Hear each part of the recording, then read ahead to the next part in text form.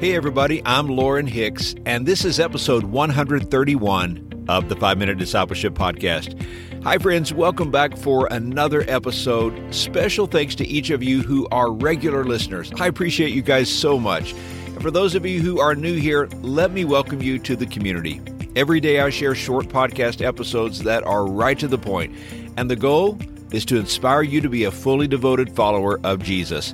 Let me invite you to learn more at my website, 5minutediscipleship.com. Today on the podcast, we are talking about how God redeems our failure.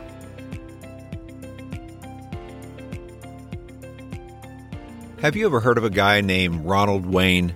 Well, probably not. On April 1st, 1976, he helped start a little company with a guy named Steve Jobs. Now, you may know that name. The company? It was called Apple. His job was to oversee mechanical engineering and documentation, all in exchange for a 10% stake in the business. But 12 days later, he became nervous about the debt the new company had taken on, and he sold his 10% stake in the company for $800. CNBC estimates that his 10% share today would be worth more than $80 billion. Well, that is a colossal mistake. And while it would be easy to think of Ronald Wayne as a failure, we all know what failure feels like. Now, we fail in different ways, but none of us are strangers to failure. And failure, well, it often produces a lot of negative feelings and emotions. Maybe you have battled rejection, guilt, shame, reproach, and even fear. Maybe you've heard the lies of Satan telling you that you will never get over this. You will never be able to move forward. I love Prophet Micah, chapter 7, verse 8, the Old Testament. It says, "Do not gloat over me, my enemy. Though I have fallen, I will rise. Though I sit in darkness, the Lord will be my light." What does God want you to do after failure? He wants you to get back up. You see, failure doesn't mean that you've blown everything. It means you have some hard lessons to learn. It doesn't mean that you're a permanent loser. It means that you aren't as smart as you thought you were. It doesn't mean that you should give up. It means you need the Lord to show you your next step. And it doesn't mean that God has abandoned you. It means that God has a better plan. I've noticed, though, there are two limiting beliefs that often keep people from being restored to God. The first is pride. Without humility, restoration is simply not possible. Pride says, I'm not going to admit that I did anything wrong. Pride says, I don't want anyone to know that I did anything wrong. It says it's someone else's fault. Pride refuses to take responsibility. The second limiting belief is the idea that you will never get over your mistake. Maybe you go to bed thinking of your failure and you wake up in the morning still thinking of your failure. You're trapped in the past and have come to believe that you can never move forward. And perhaps you truly question whether God could love you and forgive you. Your limited belief system has robbed you of a better future in God.